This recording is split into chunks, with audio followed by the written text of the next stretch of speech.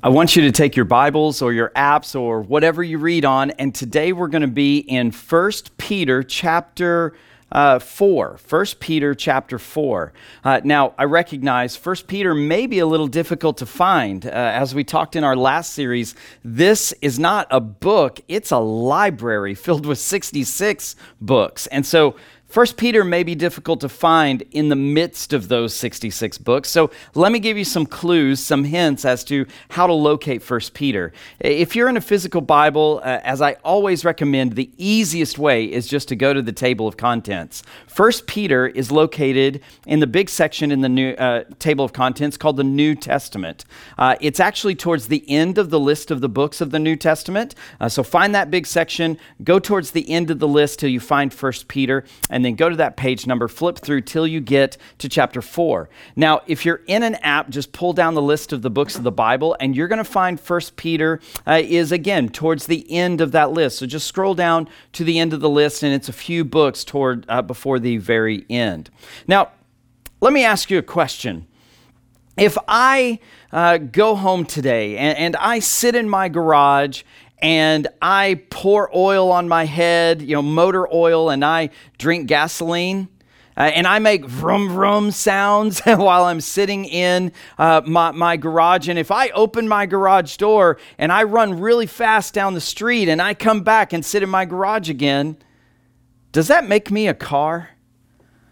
Does acting out some of the more obvious signs of a car, like its sound and the fluids, just a few of the fluids that a car uses. If I'm doing some of these things, am I a car? If I sit in my garage, am I a car? No. I'm not even a good imitation of a car. I'm a poor example. Anyone who was to walk in on me in my garage as I'm pouring oil on my head and drinking gasoline and making vroom vroom sounds, anyone who walked in on me while I was doing those activities would think I'm a loon. They would think I'm crazy, and rightly so. Anybody who would pour oil on their head and drink gasoline is not right in the head. I'm clearly not a car. I'm a faker. I'm trying to be something that I'm clearly not. And I would need to take extreme steps in order to become a car, but I'm faking something that I'm not truly, that I'm not truly capable of being, or maybe not being enough of. The idea here is that I want to push hard today on this idea that many people think they're Christians when they're basically trying to imitate some of the outward signs of what a Christian is, yet they're not truly living the way Christ calls them to live. You see, I don't want any one of you who are listening or watching today, I don't want any of you to believe that you're a Christian and yet not truly be a Christian. I don't want you to be deceived. I don't want you to think that meeting the minimum requirements is enough. I want you to understand what Jesus' call is for us as a follower of Jesus. And I'm going to address one specific area that is one of the larger signs of a true follower of Christ. And we're going to unpack that today in today's message. Now, today we're continuing a series that I've been calling Core Values, Serve and Go. And our core values come out of our mission statement. So our mission statement, it's actually on the wall behind me. Our mission statement is that we exist to lead every generation to the life-changing hope of Jesus. Now, we accomplish that by living out 4 core values. Our 4 core values are believe, connect, grow, and serve. And we're focusing on that 4th one. We're focusing on what it means to value serving God, serving others, and serving our community. You see, When I say serve is one of our core values, we have a little byline, a little statement that clarifies what serving means to us as a church. And that statement is, we are committed to selflessly serving God and others in the church, in the community, and in the world. That's one of the things that we exist to do. And a follower of Jesus is commanded repeatedly to go out and love others, to serve others, to be the hands and feet of Jesus in the lives of the people around him or her. We are commanded repeatedly to serve the bride of Christ, the church. That's one of the analogies that is given in the New Testament for the church, is the bride of Christ. We are commanded to serve God through his church. And so I want to unpack that today. Today I want to focus on the call of Jesus to serve. Why do we serve the church? Well, take your Bibles or your apps and turn to that passage I told you to turn to, 1 Peter chapter 4. We're going to begin today in verse 8. We're going to read verses 8 through 11. And I want you to listen carefully to what these verses have to say. This is Peter speaking. Peter was one of the closest followers of Jesus, one of the closest disciples to Jesus. And Jesus actually said that Peter would be the rock on which Jesus would build his church. So Jesus basically designates Peter as one of the primary, the high leaders of the early church once Jesus had died, resurrected, and ascended into heaven. So listen to what 1 Peter instructs of the church in 1 Peter 4, beginning in verse 8. It says this: "Above all, keep loving one another earnestly, since love covers a multitude of sins. Show hospitality to one another without grumbling.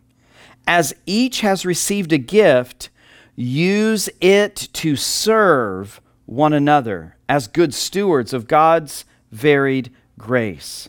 Whoever speaks as one who speaks the oracles of God. Whoever serves as one who serves by the strength that God supplies, in order that in everything God may be glorified through Jesus Christ. To him belong glory and dominion forever and ever. Amen." So the call of Christ is clear, and this is a very condensed version of some of the commands that Peter and Paul and the disciples of Christ have instructed us when it comes to living like Christ. Another passage that I would encourage you to turn to is read chapter 12 of the book of Romans. It lays out in great detail the call of Christ and our behavior as followers of Jesus. But I want to focus on what 1 Peter has to say here in chapter 4. Verse 8 says, "Above all, keep loving one another earnestly, since love covers a multitude of sins." Our first call, and you can see this theme throughout Scripture. Read 1 Corinthians 13. So many other passages that emphasize the importance of love. I mean, Jesus himself in Matthew 22 said that the two greatest commandments are love the Lord your God with all your heart, soul, mind, and strength, and love your neighbor as yourself. On these two commands hold all of the laws and commandments of Scripture. And so love is a key element of being a follower of Jesus. If you cannot love people, especially your fellow brothers and sisters in Christ, there's some disconnection in your faith. If you cannot love, if you struggle to love, I would encourage you to dig deep in prayer and in Bible reading. Talk to some spiritual leaders and counselors in your life, because love should be the primary attribute of the follower of Christ. Jesus said, "They will know you by your love." And so love is so vital to who we are as the followers of Jesus. Now, let's keep reading. Verse 9. show hospitality to one another without grumbling. Hospitality is that welcoming, that bringing people in, that family attitude of you're my brother, my sister in Christ, and I want to spend time with you outside of Sunday morning. That idea that we're called to be a family. In today's culture, this is a hard thing to do, and I get that. I struggle with it. With our busy schedules and everything that's going on, we have to make hospitality an intentional part of our lives. But we're to be hospitable with one another, not just period, but hospitable without grumbling. Let's face it, we're all complainers. We're all people that look at the world around us and we grumble and we complain about all of the different things that are going on, when in reality, repeatedly, again, God's word tells us to do all things without complaining, without grumbling. So think through that part of this passage. Now, look at verses 10 and 11, and this is where I want to focus today. As each has received a gift, use it to serve one another as good stewards of God's varied grace. Whoever speaks as one speaks the oracles of God. Whoever serves as one who serves by the strength that God supplies, in order that in everything God may be glorified through Jesus Christ. To him belong glory and dominion forever and ever. Amen. So the purpose here is that God receives glory when we do these things. But what is he calling us to do? He is calling us to serve one another. Now, how do we do that? We serve one another through the body of Christ, through the church. And this is what he calls being a good steward of what God has given us, of God's grace. Now, what does that mean to be a good steward? Well, a steward is someone who was given permission to watch over or to use something from someone who had something to give. So if you came to me and asked to borrow my car, for example, I would loan you my car. You would be a steward of my car. I'm giving it to you on loan. I'm letting you use it, and I expect you to be a good steward, to use my vehicle in a way that honors me, and not doing the things that I wouldn't want you to do with it, instead using it in a way that honors the value of what I'm giving you, of what I'm loaning to you. You see, biblically, everything you have is not yours. It belongs to God. You are simply a steward of what God has given you, and that includes your time, your resources, your gifts and talents, your personality, everything in your life. Even your relationships belong to God. They're not yours. You are simply a good steward of what God has given you. And that brings me to today's big idea. If you've ever watched one of my messages, you know that I'm not a 3-point preacher. I'm not going to give you 3 points and expect you to remember those this week. I want to give you 1 point that you can remember and think about and make sure that it is accurate. You test it against Scripture. And today's big idea is this: we are all made with a purpose that we are to fulfill in the body of Christ. Every single one of us has been given gifts, personality traits, resources, time, etc. And we are designed, we've been made with a purpose that we're to fulfill through the body of Christ. We're to use all of those gifts and talents and resources and personality and wiring. We're to use those things for God's church. And remember what it says here at the end of verse 11, in order that in everything God may be glorified through Jesus Christ. We're to use what God has given us, the things that he is allowing us to be stewards of. We're to use those things for his glory through his church. And so the idea here is that one of the things that we are commanded to do is to serve one another. And let me be very, very clear. Let me be kind of blunt here for a second. If you are not serving, you are not fulfilling the call of Christ. We are all, if you are a follower of Christ, you are called to serve the church in some way. Whatever that may be, whatever your capacity may be. You know, many of you watching and listening right now, maybe you don't leave your house. Maybe you're a widow or a widower, and maybe you can't get out and do things hands-on. Maybe you can't go to the church because you're in a nursing home or something like that. There may be reasons why you physically can't go out and serve in the way that maybe you think I'm talking about, but there are other ways that you can serve. One of the greatest and highest and lofty ways you can serve is to be a prayer warrior for the people of God. If you're interested in taking a stronger initiative with your prayer life for the purpose of the church, to serve the church, reach out to us. Go to our website, click one of the links in the post of this video. We would love to talk to you about what being a prayer warrior looks like and how you can pray for our church and pray for our staff and pray for the direction of our church. But there is something that each and every one of us can do to serve the church. And if you're not serving the church, if your definition of following Christ is just watching a sermon on Sunday or sometime during the week and reading your Bible, but that's it, I'm sorry, but that's not what a Christian truly is.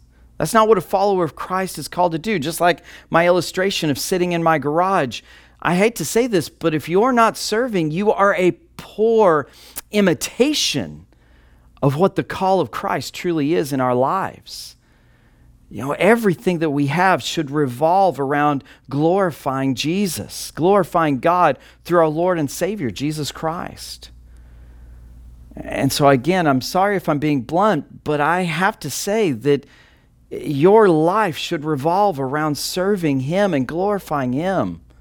So how are you doing that today? I want to put a graphic up on the screen. There's this graphic that I think helps us to kind of have an idea of the place that God, or the ministry that God wants us to serve in. And when you look at this graphic, you can see that God has given you personality. He's given you, He's wired you a certain way, and you can see one of those circles is your personality, your wiring. And then you've got your gifts and your talents and the different things like that. You've got these circles, basically. Let me just condense this and move on. You've got these circles, and that place in the middle where these three circles intersect, I think that is your specific place that God wants you to serve. That is your sweet spot, is what the graphic shows, that space right in the middle. You can serve in one of these other areas for a short time, and maybe God's calling you to serve in one of these areas that's not that middle sweet spot, and that's great. Maybe God is calling you to sacrifice for a given time to serve the greater need. But long term, God wants you to serve in a place where you can serve for years and years and years. For some of you, that may be prayer. For some of you, that may be worship. For some of you, maybe that's technology. I don't know what that is for you. But I would encourage you to ask God what it is that God is calling you to do. What are you passionate about? What has God given you in your personality that makes you good at something? What gifts and talents has God given you? What kind of time and resources has God gifted you with to serve His church? A great teaching on this is the parable of the talents that Jesus gives us. The master goes out of town, but before he leaves, he gives 3 servants large sums of money and instructs them to be good stewards of those sums of money. And as he leaves, 2 of the servants invest that money, they use it, and they double it. But one servant goes and takes that money and he buries it in his backyard, basically. And when the master returns, he looks at the first 2 servants who have taken his money and doubled it, and he says, "Well done, good and faithful servant. Because you have been faithful with a little, I will give you much more. I will give you stewardship over much more in the kingdom." But to that last servant that just took the money and buried it in the backyard, he tells him, "You wicked and lazy servant. You could have at least invested it in the bank and made some interest, but you did nothing. And because of your laziness, I'm going to take what I did give you, and I'm going to give it to the other two servants, and I am going to cast you out where there is weeping and gnashing of teeth." Guys, we cannot look lightly on this parable. If we are not going to take God's good gifts and use them for His purposes, for His glory through His church, then we're that wicked servant, and we're going to be cast out to a place where there is weeping and gnashing of teeth. We cannot take this parable lightly. And so, what are the next steps for you? You're at home right now watching or listening to this sermon that's been recorded, and you're asking yourself maybe, well, what can I do? Well, let me give you some next steps as to how to find out what God's purpose, what God wants you to do to serve Him and His church. First off, it begins with prayer. Pray about what God is calling you to do. And I would encourage you to go a step further, that maybe God's asking you to do something that doesn't currently exist. Maybe God's asking you to do something that you're passionate about that our church doesn't do right now, but maybe we've been wanting to do it, but just needed somebody to lead out on that. Maybe the prayer that you ask today needs to be, "God, help me to remove my excuses that I've been making. Help me, Lord, to not make excuses anymore, but to serve you the way God, the way you call me to serve you." And let me just say again, I hate to be so blunt, but giving your money is not equitable. It's not equal to giving your time. You're called to do both. And there are ways that you can serve God with your time, no matter what your circumstance may be. And so pray about it. Ask God to guide you. The next thing that I would tell you to do is talk to someone, asking them where they could see you serving. And ask someone who knows you well, who is a godly person, and just simply ask them, I need to start serving. Where could you, knowing me, where is a place that you could see me serving the church, serving God? What could I do? Maybe it's a friend that could speak into how God is calling you to fulfill His purpose. Maybe it's reaching out to the church and just having a conversation with one of the pastors or ministers or somebody here. But one way or the other, talk to someone and ask them, where do you see me serving? What are my gifts and talents? What, with my personality and wiring, with my passions, what do you see God calling me to do to serve His church? And then lastly, find out if there's a specific ministry that you feel God calling you to serve in. Go talk to that ministry leader. Go talk to whoever it is that leads that ministry. Or if that ministry doesn't exist, come talk to me or Pastor Keith or one of the other ministers here at the church, and let us guide you into what it looks like to start a ministry maybe. But one way or the other, take the next steps. Be intentional to seek out where God is calling you to serve Him through His church. Don't be that person that sits in the garage, that is a poor imitation of the real thing. The real Christian will serve selflessly and relentlessly, will serve God and others through the church, throughout the community, and throughout the world. But the question for you today is, how is God calling you to serve? Now, before I conclude, I've got to ask, maybe some of you are watching or listening right now, and maybe you're not even a follower of Jesus. But maybe this action of selflessness, this love that's mentioned here in 1 Peter chapter 4, maybe this idea of a family or this higher purpose of serving God is speaking to your heart. And maybe there's something that's stirring up inside of you, or maybe it's bringing questions to your mind. Let me just say for a moment, let me speak to you specifically. If you don't believe in Jesus, but God's doing something, or you've got questions, I want you to reach out to us. If you go down to the post of this video, there's a link that will take you to the Contact Us page of our website. I want you to click that link and go over there, fill out that short form. What's going to happen is if you do that, I'm going to personally reach out to you, and I would love to schedule a time to talk with you over the phone, or if you're local, maybe take you to coffee or lunch if you'd like to do that, or come visit you.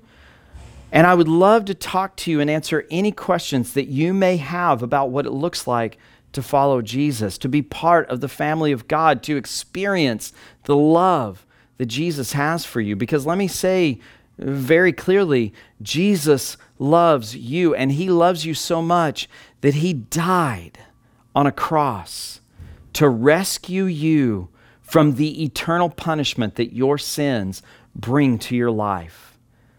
And if you believe in him, that he died and 3 days later rose from the grave, if you believe in him, you can be rescued from your sins.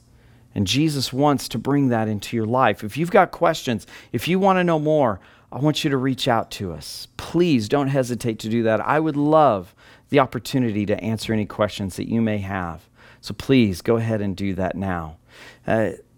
As we're finishing this discussion up on serving, let's close in a word of prayer, and let's ask the Lord to reveal to our minds and our hearts what it is that he is calling us to do, to serve him, to bring him glory through his church. So join me in prayer. Almighty God, we thank you for today. Lord, we thank you for all of the gifts and the talents, the passions, the personality and wiring that you have given to each of us. Lord, even in difficult circumstances, we've been blessed with so much. And Lord, we pray that we would not be a poor imitation of what it truly means to follow you and serve you, but instead that we would selflessly serve you and others. Help us to recognize what it is that you're calling us to do to serve you. Help us to know what you want us to do. So Lord, use this time, speak to our minds and our hearts, and help us to understand what you're calling us to do to serve you through your church. Lord, we thank you. We praise you for who you are.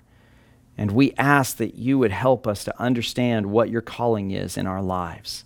Help us to be good stewards of the resources, the time, the gifts and talents that you've given us. We thank you, Lord, and we lift all of this in the name of our Lord and our Savior, Jesus. Amen.